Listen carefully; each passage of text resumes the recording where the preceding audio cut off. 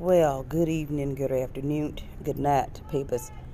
Do not mind the noise in the background. It's just Skid Row moving around for the evening. And the rest of LA that's supposed to be locked down, screaming and hollering on Venice Beach and hollering on the bus and walking naked in traffic, and the police seeing these folk and not doing their job, and the CDC people's lying about COVID-19 and their numbers because it ain't that many goddamn people outside. I just want to give a shout out to Los Angeles for sticking it out this time, because y'all didn't have numbers like this in the LA riots. So tell the truth for a change. And thank you, Bill Gates, for all your contribution to your friends' pockets during this time and event and evening.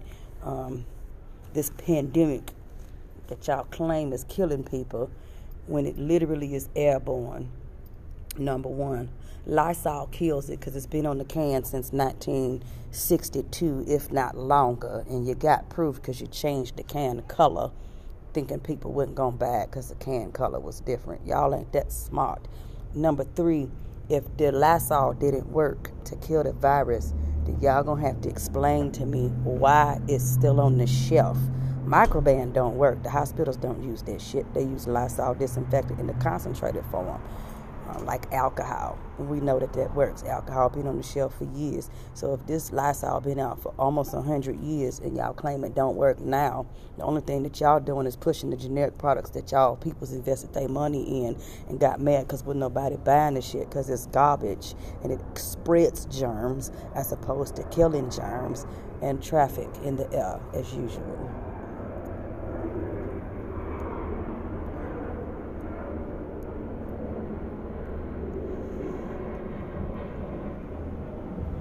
And y'all know good and damn well, in order for y'all to get people to buy the cheap products that y'all invested y'all money in, millions and millions of dollars, hoping that they buy it because it's cheap, it's a derivative, meaning the enzyme and protein that's used in there is oil-based, binding, meaning it's really going to just stick to your surfaces. Spick and Span works.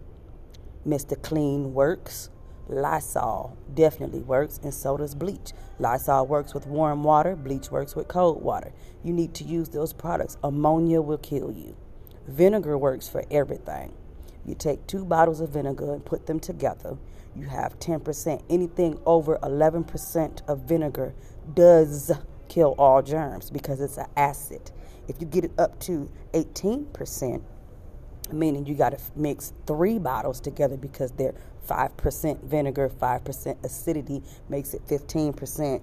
Everything in your house will smell fresh and clean as though you use bleach. Don't ask me how I know these things. Just know that I know these things, and I'm sharing this information with y'all because I paid attention in school in the 70s and 80s. Damn what you talking about in the 90s and the 2000s. Y'all pulled that information out so people would be stupid. It wouldn't use it and would spend their dollar at the dollar store on an oil-based bonding product that actually leaves stains on their clothes instead of keeping it clean. Thank you, gang, for not cleaning people's clothes, but just making it smell fresh and make them think it's clean.